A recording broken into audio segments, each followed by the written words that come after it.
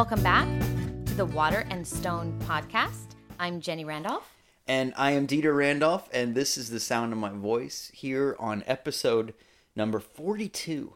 Are we answering that question? Yeah, if you know your geek lore, you know that 42, according to the Hitchhiker's Guide to the Galaxy, is the answer to life, the universe, and everything. And so here it is. We did it. We did it. You know. We reached it. All you got to do is listen to this podcast, and everything will be revealed. So what's going on with you this week?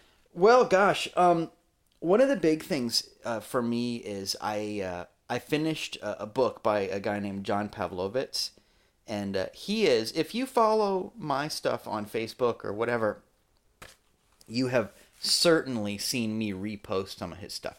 He is a pastor out of North Carolina, and he's got a really interesting story, and he's a really interesting guy. But he has written some pretty aggressive posts about how, you can't be a Christian and also hate people. You can't be a Christian and also be a racist, for example. That kind of stuff. And, I'm just a huge fan of his. I love what he's saying. And his book, which is called The Bigger Table, came out like a week ago, and I ordered it immediately and finished it just as quick as time would allow. It's a great book. Highly recommend. A Bigger Table by John Pavlovitz. But the core of the message is one that you're going to be familiar with if you're a fan of what we're doing around here, and that's the idea that Jesus' ministry was that everybody was invited to the table. It's not just that he hung out with the quote-unquote outcasts of society. He also hung out with the Pharisees and the rich people. Everybody gets a table. This isn't about fearing or excluding everyone. And building a church, because obviously building a church is huge for us. You should see the stack of books, the library that we're building on how to do this and how not to do it. Right. And I've read my fair share of both, and I will keep doing it. This Water and Stone experiment will never end. We will continue to tweak it forever. That's kind of how it works. But I think you have to. I think that you have to, ask yourself, why am I doing this and how can I make it better? Yeah. And how can we amp it? How can we plus it? How can we fix what's broken? I mean, even last Sunday we had our monthly lesson, and we had changed some things about the order of service, and it's feeling even better. I still feel like there's some stuff that we need to do, but man, oh man, you got to keep doing it. But so anyway, it's a great book on how to build and how not to build a church, on how to make sure that what you're doing isn't some kind of like salvation machine where the goal is to just get people in the front door, get them to sign something, get them saved, so to speak, and get them out the back door, but actually really building relationships with people. It's important. And I was going to ask you, because I haven't read it yet, because it has only been out I wouldn't let it out of my clutches. You would have had to wrestle for it. But I was going to ask you, it's something for regular people to read, or it's not just about building churches? Yeah, no, in fact, like that, building right? a church it's kind of, that is touched on, but that's part of what I got out of it because I'm in a building a church mindset. Okay. But I really feel like it's for everybody because it is so easy to use religion and theology, things like that. As a club, to beat as a people club, up. as a wall, and all of that. But this is about showing people. I want everybody to have a pretty good understanding of what it is that we believe, and that's why I do that series, my YouTube movies and all that. I want people to have a good beat on that, but at the end of the day, it is 100 times more important that you show people by being a loving person who does not exclude, who welcomes. And in a way, it's the thing that we do on Sunday morning, that's an hour a month, and after January, it's going to be an hour a week. But it's just an hour. There's a lot more hours, and right. So much of it, we had a gathering at our house last night, and we had, 20 people, something like that, in our house, and we had, Raina played the piano, and we goofed around together, and we talked, and I did about a half hour talk about, theology stuff, but there was just sharing, and people shared what was on their hearts, and then afterwards people wouldn't leave. People stayed, and people asked for advice and shared their hearts, and I thought to myself, this is church too. Oh, absolutely. And when you think about the ministry of Jesus, there was time, Sermon on the Mount sort of situations where here's one person talking to a big crowd, and I love that. I love doing the Sunday lesson. It's in my heart, but that's not all there is to church. In fact, it's the smallest, most visible, but smallest part of what church is. Church should be family. And this book helped validate that. But even if you're not a pastor, the idea of my religion doesn't just happen on Sunday, and it's not about a book, it's about a sharing, it's about a living, it's about a love. It's about making sure that everybody's welcome in the table of your life because everybody's got something to teach you. That's really huge. And so it's a beautiful book. It's going to get you out of the way of some easy crutches and cop-outs. It's powerful. And everything that John Pavlovitz has got a blog called Stuff That Needs to Be Said. And follow me on Facebook and you'll find it. But he's great. It's great. Highly recommend the book. And I have to say that one of the things we talked about made me think of another thing that's going on. The idea of constant plussing. Making it better all the time is huge for me. I love that you're so inspired. I love that comes just, that you can get on fire about a book and about everything. And I think we're the type of people that look for inspiration everywhere. I hope so. Yeah. I mean, I can get excited about a lot of things. Even the littlest things. So, but if it's really good, it's easy to get excited about. But one of my inspiration actually comes from a documentary that I have watched recently. Mm-hmm. And if you know us, you know that we're a big PBS fan, Masterpiece Theater, Doctor Who, all that kind of stuff. But PBS has a new, I guess it's not new, it's new to me. There you go. Same here. It's called American Experience. And they do these shows picking out specific periods of time or in American history or people or anything like that. So it might be a biography or an overview of like a Ken Burnsy kind of situation. Yeah, well, and I am a Ken Burns fan. I am a fangirl. You want to see me fangirl? I love the slow pans and zooms over photographs and letters. I don't know what that says about me. That like the two people on TV that I really, really adore is Ken Burns and Jim Cantore. I mean, that's a weird, it's really strange buddy cop movie right there. It's really strange. Anyway, back to the point. They did one on Walt Disney. Yeah. And it's just called American Experience Walt Disney. And it's actually almost 4 hours long. And it's a two-parter. There's part 1 and part 2. And I believe each part is almost 2 hours, if not 2 hours itself. When you can find it on, if you Google for, I'm sure the PBS website has it, but like we have Apple TV and there's a PBS channel on Apple TV. That's how we get it. But it's probably on Netflix and stuff as well. But there's lots of ways. So it's PBS, it's called American Experience, and it's the Walt Disney, it's 2 episodes. It is. And it's just so fascinating. And I found such inspiration from watching the story because everybody thinks that, once he made it big and all of this and Mickey Mouse and Snow White and everything hit it, that was it. And it just continued to grow from there in the empire and all of that. At every single turn, even when they were opening the first theme park in California, every single turn, they were at the brink of bankruptcy and all of this stuff. And I loved it because he would not sacrifice his vision. He didn't listen to the people around him telling him that there was something that was wrong. It was really interesting. And, say what you will. I didn't know the guy. I don't know what kind of guy he was. I don't know if he was a big jerk or not.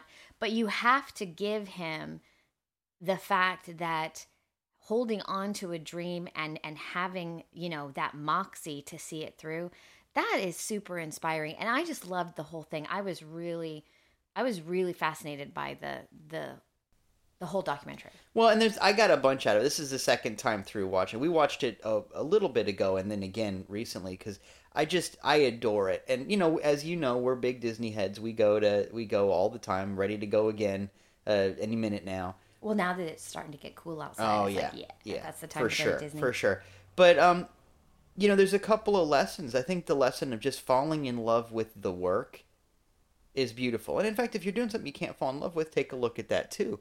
I think that there's something really beautiful about, just like I was starting to say before, he called it plussing, of constantly going, okay, how can this be better, smoother, more enjoyable? How can it be more moving? And attached to that is a concept of, can you do something that nobody's ever done before? So, there's a lot of examples in Walt Disney's life. I mean, it was just over and over again. The idea, his very first cartoons involved interacting, cartoons with a live person. There's a little girl named Alice, and no one had ever done that before, and he really made a name for himself that way. And on. And the big movie that really made it for them was Snow White. Mm-hmm. And the concept was, okay, you know what? Cartoons can make people laugh. Everybody knows that. What if a cartoon could make somebody cry? Can we make real art with this? And then on and on and on. But the idea is, can you do something that nobody's ever done before? Can you fall in love with the work? Can it not matter to you if the wheels are about to fall off? Is the work that important? And, we have stuff in our lives that we can absolutely answer, oh yeah, here we go, kind of thing. Find something like that. Oh, well, I have something like that. And I'm not gonna spend a lot of time on this, but I am, as of in this moment, completely and totally caught up with all of the laundry. Yes, the work is there. I have plussed it. And I'm not just talking about the clothes that happen, I'm talking about all that extra laundry that you sort of ignore, like the blankets, the throw blankets that everybody uses, and all of the beach towels. When we have a dog beach, and we go to the beach all the time. All of that stuff that just piles up. Or when you switch out a tablecloth and you're just like, oh, one tablecloth is not enough to make a load, so I'll just keep it up there. And then all of a sudden you have 17,000 loads of laundry of all of the other. Yeah. And you're like, oh, where is that tablecloth? I thought, and then you find it at the very bottom. And it's you're wrapped like, around Jimmy Hoffa in the backyard. Yeah, I hear it's you. horrible. It's horrible. But as of right now, it is new day, new me, and the laundry is done. Well, congratulations, Walt.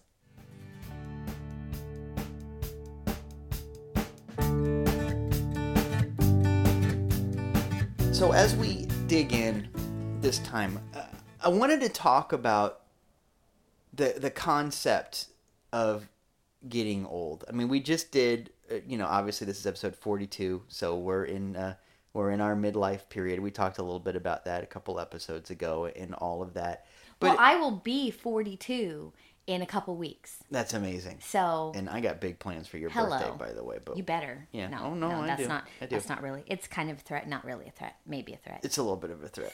Well, and you ought to know by now.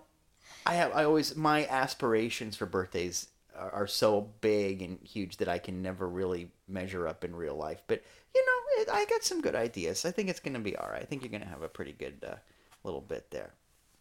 But I wanted to talk. I'm not thinking about you getting old because you are a force of nature.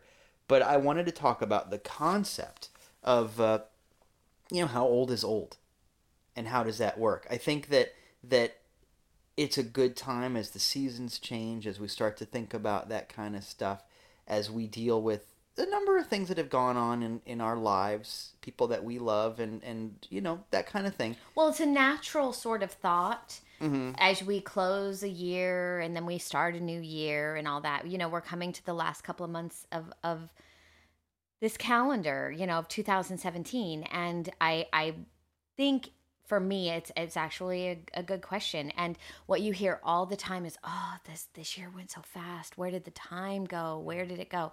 And I have to say, just as an aside, as the holidays are approaching, I am bound and determined to really be present during this holiday season. Yeah, Christmas went by in a flash. I think I think that you can allow that, and I think that you can take these things for granted, and I think you can get real bitter about all of the stuff that you quote unquote have to do. But I also think that's tied into getting older. I think it's like, I'm too old for this, or I've done this so many times or so many years, and I feel that. There are some times they're just like, really? Again? Okay. All right. I don't know. Well, we talked about Halloween last time. Somebody, last night, one of the people in our teen group was in our gathering, and they talked about how they're going to go to Halloween Horror Nights or Spooktacular, some other Halloween-based pun, It's one of those things where they take a theme park and they put a bunch of haunted houses on it. And my first thought was, as you know, if you listen to last time's podcast, I wouldn't be caught dead or undead in that place. Not interested. My first thought was, I'm a grown man. I don't need that in my life. So I'm aware of that. But I got to say also, thinking about the teens put me in that mindset because some of our teens, when we started, they were actually too young to go to some of our events and things like that. And now people in that group are graduating from the teen group. And it has happened so quickly. It makes me think of the hurry up and wait thing that happens. When you're a little kid and somebody asks you, how old are you? You don't say I'm 8. You say, I'm 8.5. Because there's this, I gotta get bigger. I gotta get to that next thing. And there's this hunger and thirst to get to the next thing. But then you get to a certain age and it's the opposite of, people lie about their age. Well, I'm 40, even though they're 42. Well, we spend half of our lives trying to get older, trying to get bigger, and then we spend the rest of our lives trying to get younger and trying to go back the other way. To recapture a childlike innocence and, and skin tone and everything else. Yeah. And, I have to say I lie about my age, but I do it in the opposite direction. See, that's smart. No, really. Yeah, I know. I get it. I always say that I'm 5 years older than what I actually am because people are like, oh my God, you look great. You look so great. I am age. 97 years of age. Would you believe it? Yeah. If you're having a bad day, go lie about your age. No, don't really, but no. I get that. That always seems smarter to me. Right. Yeah. But I'm 100 years old. And I look at people that I really think of as just rock stars and people who really demonstrate the kind of person I want to be. And I think about people like Patrick Stewart. Mm-hmm. I think about Diane Keaton. I think about Judi Dench. I think about people like that who are just more and more magnificent all the time. Ian McKellen is a great example. Peter O'Toole, people like that who, look, I'm not going to judge somebody for getting Botox or surgery or whatever, but it is so beside the point of what kind of person you are. You know what I mean? I love the concept of just being who you are. And this is a perennial thing. And I love that when an older person will say to a teenager, these are the best years of your life. And the teenager is basically, without fail, the teenager will look at the older person like, you crazy person. Do you know how miserable I am and how I cannot wait until I get to age X and everything's going to be better? But what the old person doesn't remember is that need to get out from under. And what the young person doesn't appreciate is nothing changes if you're looking at milestones. Because I got to tell you, I have a day job and it's corporate stuff, and I can be a part of the meeting and the same kind of drama goes on between people. There's the equivalent of the prom king and queen and the football star and the nerd and all of the stereotypes. The whole Breakfast Club still comes to the meetings when everybody's in their 40s. If you're looking for milestones, when all of a sudden you hit age, let's say 21, and there's a secret handshake you learn and all of that stuff, it just never happens. I just want to be, comfortable in my own skin. And I think that's what it is. And I think it takes a presence of mind to really know that, listen, I'm not just this outer stuff. I'm not just like I'm not my material things. Mm-hmm. I'm not just this outer presence. I'm not my hair color or how tall I am. I'm not whether I'm male or female, whether I'm too thin, too fat, whatever that may be. And people put a lot of pressure on themselves to achieve a version of perfection, not for other people, but for them. If you look at those really weird surgery cases, you get to a point where it's just like, what are you doing? Yeah. I want to look like Barbie. For who? And the answer always is Sorry. Nice. No, I walked right into that one. No, but the answer always is it really isn't for other people. It is for them. Right. And that's the problem. And that is yeah. the challenge, because I like to think that I am doing this gracefully, that I am aging gracefully, that I'm walking this path, that I am proud of every new wrinkle, every new gray hair, that you make some changes here or there. And you just go on and you give thanks that you're healthy. I don't know. I have thought about Botox. I really have, as in your 40s, and this was legitimately the first year that I thought, well, I might go check that out. Let's see what that is. Let's see what that's all about. And I really thought about it, and one day I'd be like, yep, I'm doing it. And the next day I'd be like, no, I don't know. And I think that answer, whether or not you get stuff done, whether it's a really expensive cream that you put on your face, or if you choose to do Botox. Which is Cool Whip. Well, Cool Whip will do something. Oh, it's delicious. Oh, Lord. It's not. It's gross. This is a huge debate in our house. P.S. I am whipped cream. Dieter is Cool Whip. And never will we meet. We'll meet. No, we won't, because your Cool Whip is not touching my whipped cream. Anyway, but I think the point is that realize that you're doing it for yourself and realize why you're doing it. Well, because it's beside the point. Just like I said, I don't have a problem with somebody buying an outfit that they feel like they look good in. Your skin is an outfit. You know, I think and so. as long as you look at it that way, that just like RuPaul says, you're just God in drag, that this is just the outfit that you put on, do what you got to do. If you think you look better with a tattoo or not, do that or don't do it, whatever, but it can't tell you who you are. We know this. You know, I think that what is really important to understand is that milestones are artificial.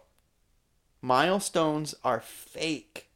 Milestones are never going to tell you what you want. And the thing is, it's not about the milestone, it's about the paradigm. It's not about the external destination or validation. It's about what you expect and what you accept. So what I mean is, if you are the kind of person that says, I am not a good person, I am not worthy of attention or love, let's say, I'm not going to like myself unless I am 120 pounds. Your milestone, that's 120, but your expectation, your mindset is, I'm not good enough until this external number. So what will happen invariably, and you know this because maybe you've experienced it or you've seen it on TV or you know somebody, but what will happen when you get to that magic weight is nothing changes, and you will continue to move the goalposts on yourself because the goalposts are fake. That's an artificial designation. Nobody is that way. Nobody is really made or broken by an outer measurement. That's why you're not really happy when you get to 8 years old. As soon as you have your 8th birthday, you start saying, I'm 8.5. And it never changes. If your validation comes from outside, you will continue to move the goalposts on yourself forever until something changes and you decide to be self-gratified, self-aware, self-impressed. Something's got to happen on the inside, and it has to do with deciding who you really are. Where is your identity?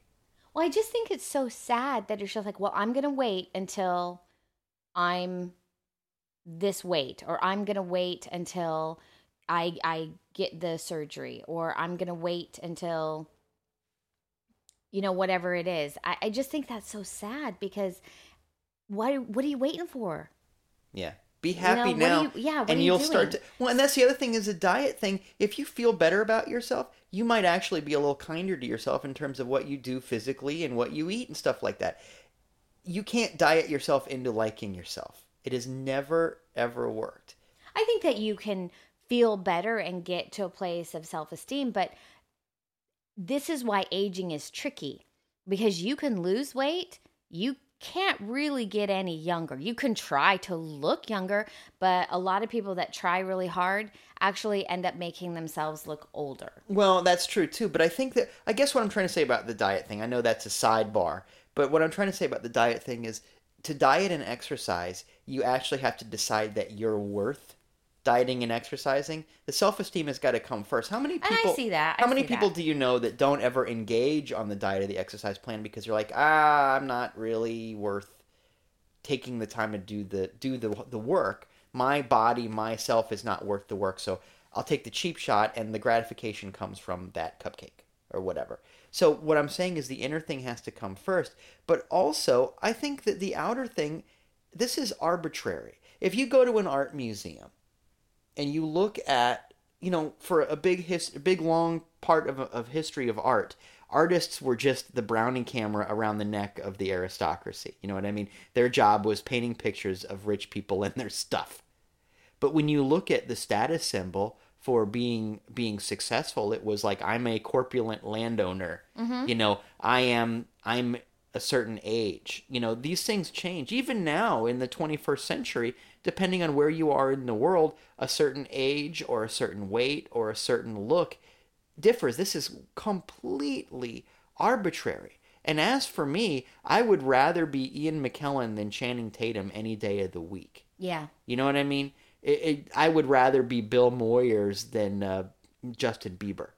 Thank the Lord on that one. Well, and who would you rather be with? You know what I mean? Yeah. It's one of those. So a lot of this depends on what you decide is worth something. I remember when they brought back the Mini Cooper. Remember, this was 10 years or so. Yeah, it was a while ago. Yeah, and it's still such a cool, iconic car.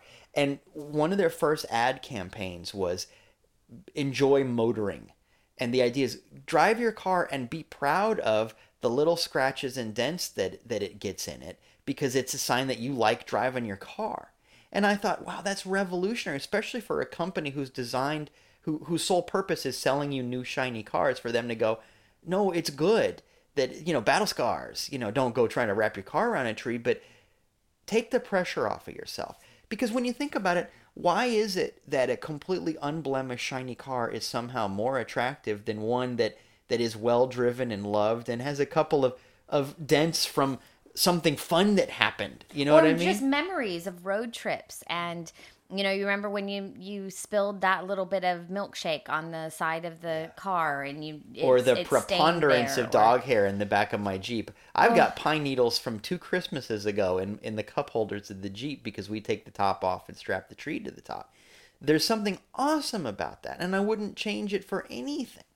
So I guess what I'm trying to say is take a minute and decide where beauty comes from and where value comes from. And you might find that it doesn't come from looking like you just came out of a factory. Yeah, that's so boring, isn't it? Isn't it boring? It's kind of gross. And it takes me back to the discussion we had about Blade Runner the other day. And part of it has to do, I think, with this weird concept that human beings are resources. That your value comes from how much work you can do and how much you can lift and how much you can produce. And in fact, I think a lot of people's self-esteem related to aging has to do with the idea that, oh, maybe I don't look like a good earner anymore. Oh, yeah. You know what I mean? I don't know if people are always conscious of it, but I think that part of the problem is economic. That's a good point. That's absolutely a good point. And that is a legitimate concern. For sure. Sure. But I mean, really, do you really think the people in your life value you because you look like you can lift heavy things? Well, I mean, that's why people, that's what it comes down to. And we certainly know people who are dealing with the aging thing. They're having a hard time with it because they can't work the way they used to work. And it's not even about making money. It's about my value comes from what I can produce. And I understand that. I think that you have to be a little bit self-aware. And let me just give you this example. Right now, we have the honor and the privilege of hosting most holidays, right? We have, in our family, we have the biggest house. I cook a lot. It's something that I love to do. I love to entertain. It's a natural sort of place. I do Thanksgiving, I do Christmas. That's what we do. And when the kids move out, there for the first couple of years, they're probably kind of come back to our house and have Christmas. And I'll still be doing it. We'll still have Christmas here. But there will come a time when one of the kids' homes becomes the place for Christmas. Right. Because we will have downsized. They will have the little kids. Houseboat. We're getting a houseboat. I don't know about the houseboat, but Just I don't plant know. the seed. I don't know. But the point is that no matter where we're living, probably downsize, mostly because I'm not going to want to clean a big old house, and I'm not going to want to do, there's so many things that go along with that, and just right use of space and Yeah, for sure. all of it. So we'll probably end up moving to that point where one of the kids' house becomes the center of the holidays, and I will diminish and go into the West and be there as, as somebody who can answer questions. And, hey, Mom, do you have that recipe for that one thing that we made that one year? And I'll be like, yep, here it is. And it's just, go ahead, go for it. And I think there's such beauty in that. But I also think it takes a willingness to have your role in your family and in your life change. Mm-hmm. I do not ever want to be 20 years old again.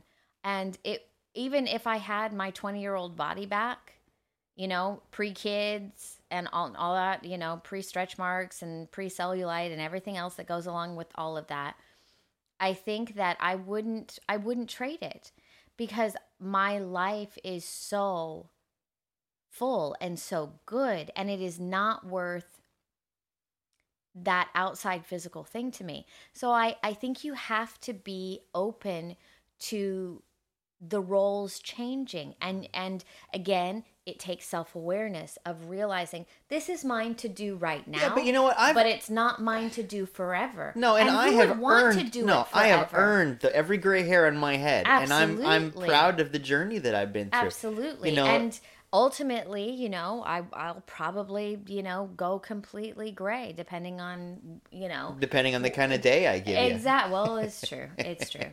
Well, to be honest, it's you, the kids, and the dog. Yeah. So it kind of goes in that order. No, maybe the kids come. I think the kids give me more gray hairs, and maybe your second runner up there. I think I'm the last. Are you the last? It's the kids and then the dog. Well, I'm gonna let you have that dream.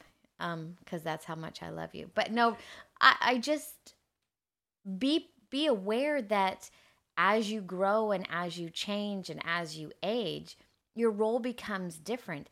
I look forward to the time when I get to be the old woman in the corner, and I'm no longer the B word, but I'm feisty. I want to move from. I want to move from witch with the B to, she's just a feisty old lady, because then I get to be myself, and nobody and people accept it. So I love that. I think it's beautiful. I think it's all about how you look at it. I think that if you're willing to go down that road and that path and be open to the change and be excited about what you can do and the knowledge, because I wouldn't give up my knowledge of 42 years to go back and be 20 for anything. Well, and the thing is, you really want to be the equivalent of the guy who only can talk about how great they were as a football player in high school?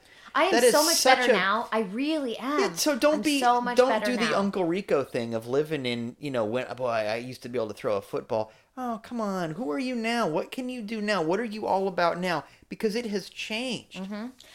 I'm kinder. I'm absolutely more kind. I'm more patient.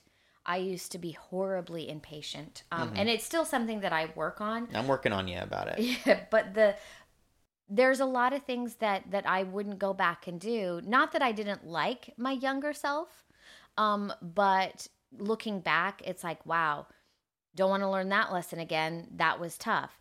And you move on and you grow and you acknowledge. And if that's what it takes, and all aging really is just gravitational forces anyway. Just decide yeah. that the you of you, that your identity is going to manifest variously through your experience.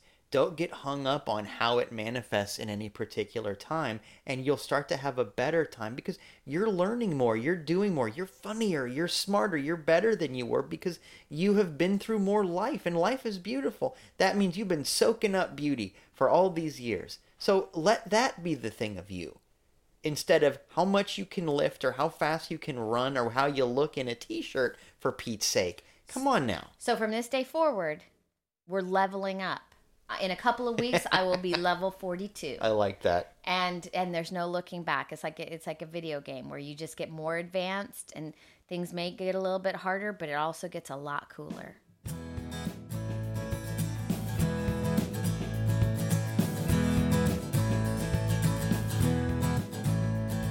So we have a super interesting question for our Listen Up segment. Yeah, absolutely. And so I'm kind of excited about this one, actually. So what's the question? Well, this question comes from Dan B. So thank you, Dan. I appreciate you writing in. And by the way, if you want to send in a question, there's a million ways to do it. The easiest way is to go to our website, waterandstonechurch.com, and there's a link to contact us. You can also email info@waterandstonechurch.com, that kind of thing. All kinds of ways to get a hold of us on social media and everything else, and we'd love to have your questions. Sometimes questions come in on Sunday morning, as you know, as part of our Sunday lessons. I answer questions live. People text in questions while I'm doing the lesson, and then the second part is me answering the questions. This time around, though, this question was sent in by Dan, and the question is, are there evil people? Are there evil people? Well, I don't know if it was Halloween inspired or what. Yeah, it's a little fiendish, isn't it? Yeah. So I love that we're going here, because a big hunk of religiosity has turned into deciding what people are good and what people are bad. It's a little bit of a cop-out. I mean, it's certain, once again, talking about John Pavlovich's book, and more than that, talking about the way that we do things. That's not what religion has to do, but it has become so common that when people think of religion in this day and age, a lot of what they think about is the concept of exclusion and labeling. And so I'm grateful for the opportunity to spend a minute or two dealing with this question. Well, I think my knee-jerk reaction to that question is, it's interesting. It's because my knee-jerk reaction would be, well, people aren't evil, but actions can be. But I think there's such a, and I was in the midst of looking up the actual definition of evil. Mm-hmm. And I'm looking at Webster. And Emmanuel Lewis. Yes. It says, as an adjective, it says profoundly immoral and malevolent. Mm-hmm. And then as a noun, it's profound immorality, wickedness, and depravity, especially when regarded as a supernatural force. Mm. So that's tough. Yeah, so because I really went back and I'm like, all right, so that's often when we have a loaded word, it's the first thing that I do is I'm like, all right, what's the definition? What are we looking at here? I think that's super healthy. And if you start there, then it's like, all right, well, as an adjective, okay, yeah, profoundly immoral. Okay. Or just plain old dumb. Right, that's what I was going to say. I mean, and so, malevolent. Like you're meaning to cause harm. Yeah. But as a noun, supernatural, I mean, it's in Webster says supernatural. Right. I mean, so can that right there solves your problem? People can't be evil, right? As a noun, because there's no like supernatural force. Well, am I wrong here? Yeah, no. I would say, to Dan and other people who had asked that, I would say, let's take a minute, and just like you did by consulting Emmanuel Lewis, I would take a minute and go, well, now what do you mean when you say that? Because here's the thing. We don't believe that anything is supernatural. It's all natural. There is God in all things. And actually, it's really great that this came up. And one of the reasons I want to talk about this today is yesterday, I put out an episode of our of the YouTube channel called Living Water Standing Stone, and that's basically here's what we believe in. And I happen to be talking about evil and all of that kind of thing. So I'd love for people to go watch the video, but the gist of it for right now is our concept of God is too big for there to be any room for anything else. My God is too big to have an adversary that could go toe to toe with it. My God is too big for that. So I don't believe in an evil power. I don't believe that you have to have some kind of adversary for God. And in fact, when you think about that, if you've got some kind of supervillain that can get God on the ropes until the end of Act 3, and then all of a sudden there's this thing that happens. Eye of the Tiger happens. Yeah, exactly. Exactly. Clubber Lang's almost got him at the end. I don't have room for that, because what you're talking about is a small God that can be compromised. And the Bible is very clear about having only one power in your life. The quote that I use, and I'm going to use it again because I think it's really powerful. This is the first chapter of John, verse 5.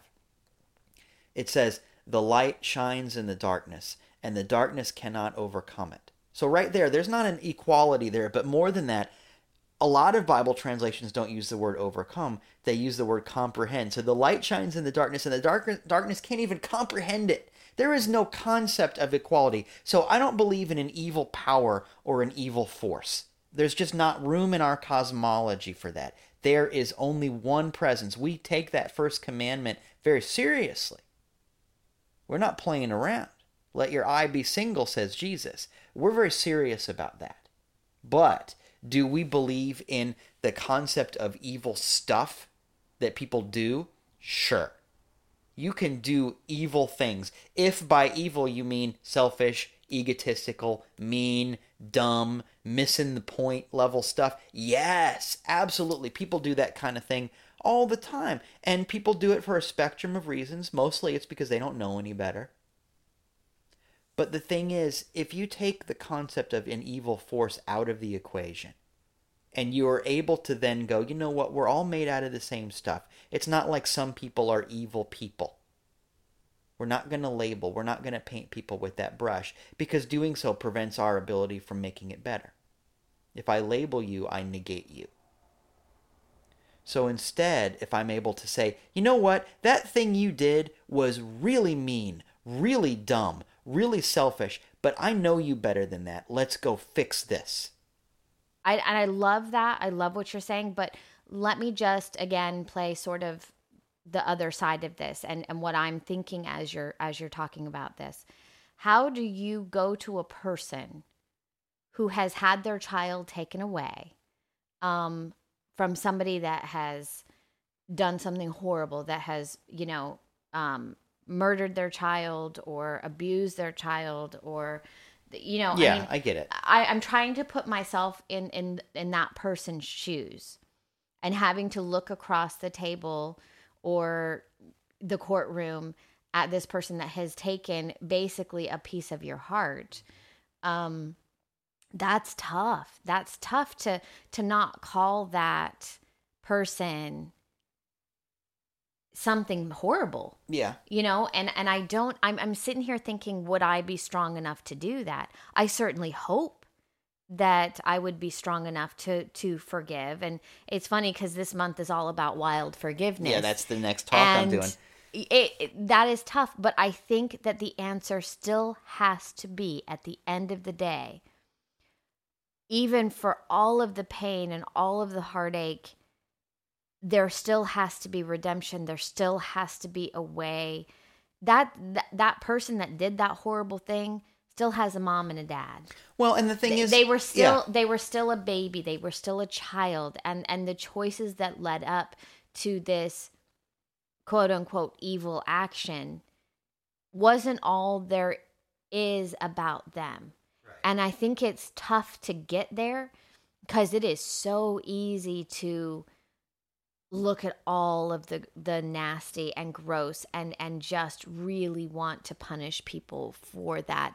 And it's tough, but I think at the end of the day, no, there are no evil people. Right, because you know what? Yeah, it's tough. I didn't say this was easy. Well, I just wanted, I just wanted to point that. I just wanted to kind of, but like I said, as you were talking, I put myself in the shoes of somebody that, and what I would feel like if I was in that similar situation. Sure. And you know what? Everybody has dealt with something like loss, and everybody maybe has been called to deal with someone who is dealing with big loss too. But the thing is, yeah, this is tough. But you know what's easy? Cop-outs are easy. Yeah. Blame is easy. In the outer, it's easy. It's hard in the long run because you don't grow through it. But it's really easy to just decide that some people who did something bad, or even on a smaller scale, who just, vote different than you, to decide that some people are bad. Therefore, I don't have to interact with them. I can lock them away in a container. I don't have to think about that. But that's not what we are called upon to do. Jesus said, whatever you do to the least of these. His mission is radical forgiveness. Yeah, when it's hard. It's easy to love your friends.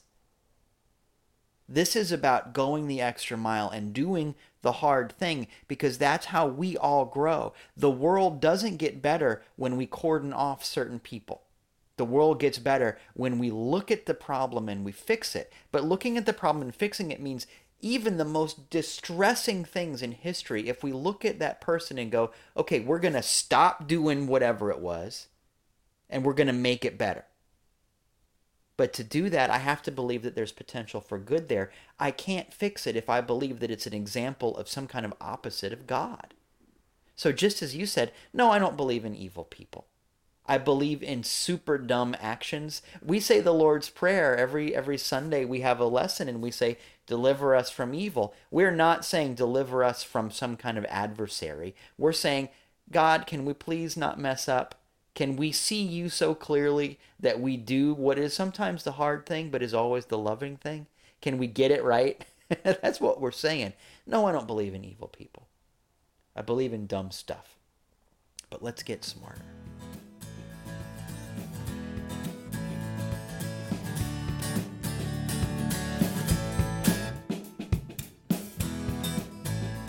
All right, it's time to check it out. And this is the part where we talk about what we're doing, where you can find us, yada, yada, yada. And there's an awful lot of that yada, yada, yada on our website.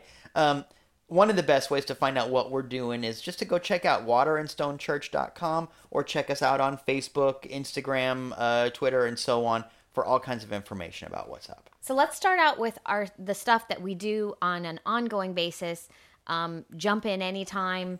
You can join us anytime. So on Wednesdays, every Wednesday morning, 7:20 in the morning, we do a sunrise walk. We watch the sun come up. We grab some coffee. We talk about spiritual things. There's often dolphins. It's a beautiful, beautiful time. Amazing. And right now the weather is so great. It's beautiful.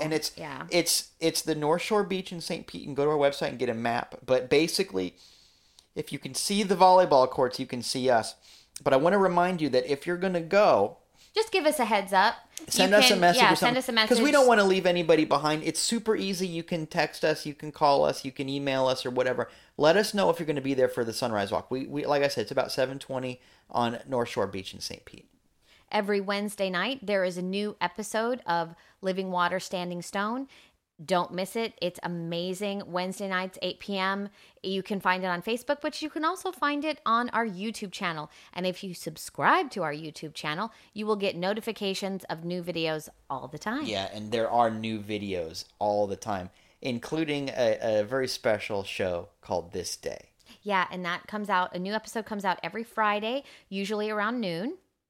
And if you like good food with a little bit of spiritual stuff on the side, it's for you. I'm really proud of both of these shows. I'm really excited about the Living Water Standing Stone show that I'm doing because here's what we believe in, and it's a time to really discuss some theological stuff. But I got to tell you, that This Day show is just so inspirational in 100 different ways. It's really cool. I'm enjoying the process of that, and I'm so proud of you. Well, thank you.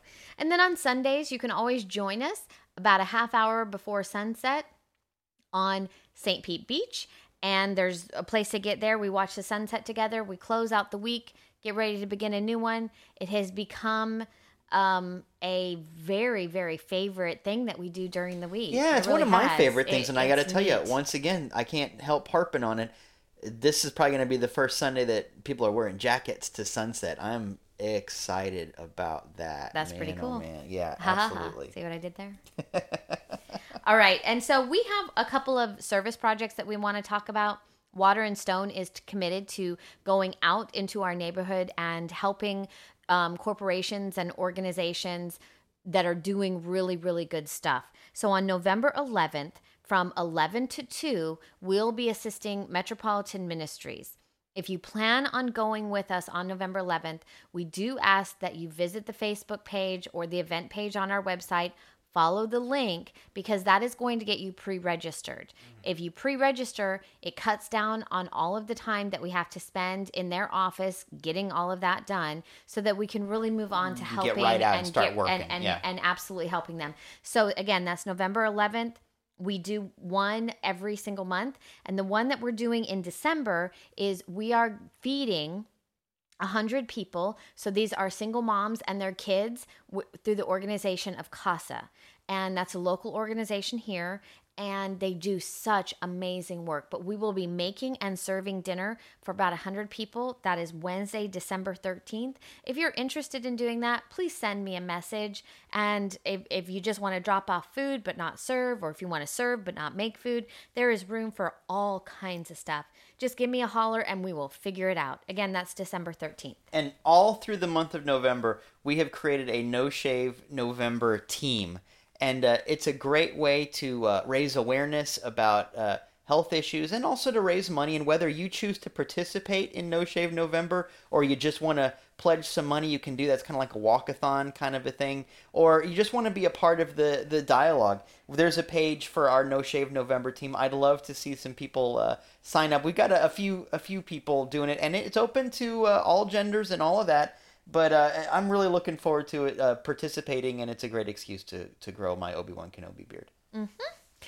But the big thing, the thing that we want to tell you about and that we're most excited about is on November 26th. At 11 o'clock. At 11 a.m. at Harbor Hall, USF St. Pete. Come and join us for Wild Forgiveness. This is the fourth in a series of 6. Mm-hmm. It's our monthly Sunday worship service. And it is so fabulous. You won't want to miss it. It'll start off your holiday season just so beautifully. Again, we're talking about wild forgiveness, and I'm really excited about it. Everybody's got some stuff to let go of. And this is going to show you how to do that in a healthy way so that you can get on to doing things that matter, living a life that makes sense to you. This is a huge one. I got to say, these Sundays just keep getting better and better. And by the way, to answer a question, once we finish these 6 monthly services, and like you said, this is 4 out of 6, once we finish the 6th one, we're going to go to having a service every single week. And so being there for one of the monthly, you're going to get to see us at the very beginning, get to be a part of this family at the very beginning. And I got to say, the last Sunday service we did felt even more like family. It was just so much fun. You don't want to miss these. But once again, that's November 26th, Wild Forgiveness at 11 a.m.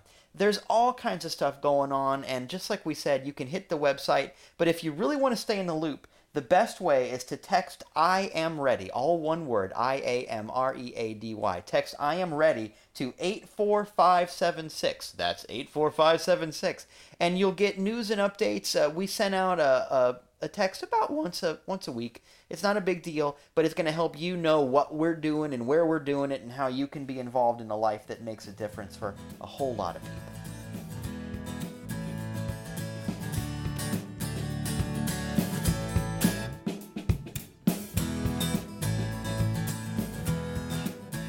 Hey Dieter, it's time to wrap it up. I think today what I really want people to know is you are not your achievements. You're not the things that you can or cannot do.